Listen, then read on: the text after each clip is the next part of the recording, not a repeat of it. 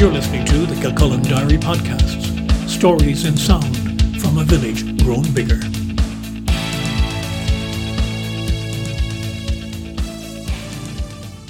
Hello, I'm Brian Byrne. You're listening to my series In Those Days. In this episode, you might need to stand back. Bang. And then bang. The noises were sudden and very loud in the lunchtime sleepy village. I don't remember where it was, but I was maybe 13 and was with my dad on a drive to somewhere. He'd just stopped the car engine, and the plan was to see if the nearby pub sold soup and sandwiches for lunch. Bang again. It didn't sound like a shotgun. Besides, people didn't use shotguns in the middle of villages, and fireworks were illegal and only heard at Halloween, and then mostly black market crackers sold by Moore Street traders in Dublin. I looked at my dad. "Carbide bombs," he said with a grin.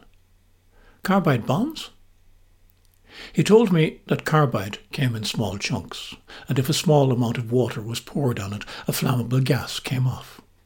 The stuff was originally used to power bicycles and carriage lamps, and even early car lamps before automotive electrical systems were developed. Now, in the late 50s, carbide had long since been supplanted by cheap dry batteries for bicycle lamps. But apparently it could still be acquired. Carbide bombs required one more piece of equipment. An empty Andrews liver salts tin which had one of those push-down lids that were totally airtight and had to be prized open again with the tops of the fingers, or initially with the end of a spoon. There was no problem acquiring the tins. Every home used Andrews, supposed to ensure bowel regularity, clean livers, and it was also useful in settling the stomach after a night of too heavy drinking, apparently. But where to get the carbide? Some old hardware shop, maybe, my dad suggested. So the first stop was my uncle's hardware. But while it still stocked rabbit snares and clay pipes from the same era, there was no carbide. At the time I was going to school in Newbridge. One of my best pals at the time was Christy. "We need to find some carbide, Christy." He thought for a while. "Old man McCabe, he'll have it, I bet." McCabe's was an old-fashioned hardware and petrol station on the main street near Christy's home. A couple of the lads in the family were also at school with us, so we were both known to the old man. "OK, let's go see." Mr. McCabe was a man of few words, and many mutters and grunts, and he had a funny way of smacking his lips when he was thinking. He did that for a while after Christy and me made our request. "Try down the end of the shop, top shelf," he muttered eventually. So we did, and indeed there was an old cardboard tube, dusty and with a long faded label. Christy took it down and I blew away a cobweb. In faint pencil there was a price, 1 and 3pence, a shilling and 3 pennies. I fished out the money onto the counter in front of the old man. He smacked his lips again, probably wondering if we were up to no good.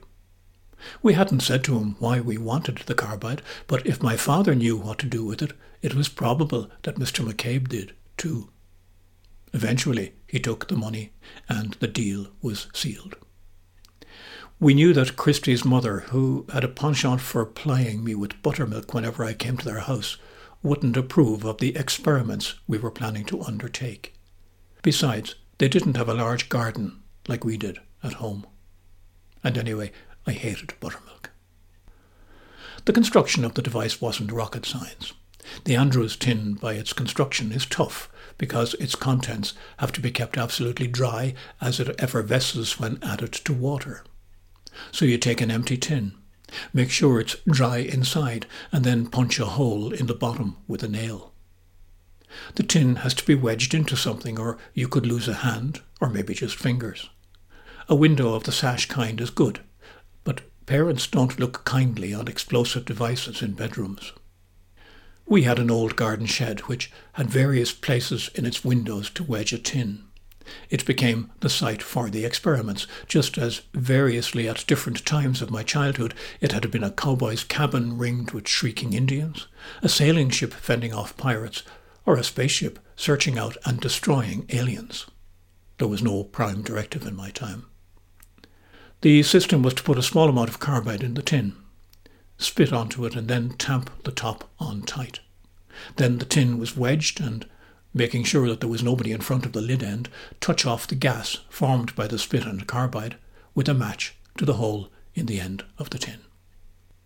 The result was a loud bang and the firing of the lid several tens of yards.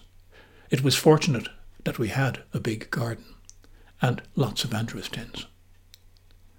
We played the game for the best part of a week before we got tired of it, or before my parents did. We established records for how far the tin lids went. We had almost calamities when the tins hadn't been wedged well enough. We learned the principle that for every action there is an equal and opposite reaction. On one occasion, one of the tins exploded, from which we learned that repeated explosive stresses will have a cumulative effect on the strength of a metal vessel, or something like that. Fortunately, for that bit of that summer, none of us got injured, nor did we injure anybody else. Then it was innocence. Today it would be a health and safety issue. And certainly I never showed my kids how to make carbide bombs or anything else explosive. It wasn't something that I'd like to be famous for.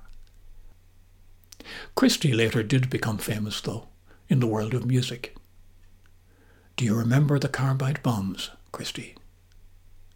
I'm Brian Byrne. This is Kilcullen Diary. Thanks for listening.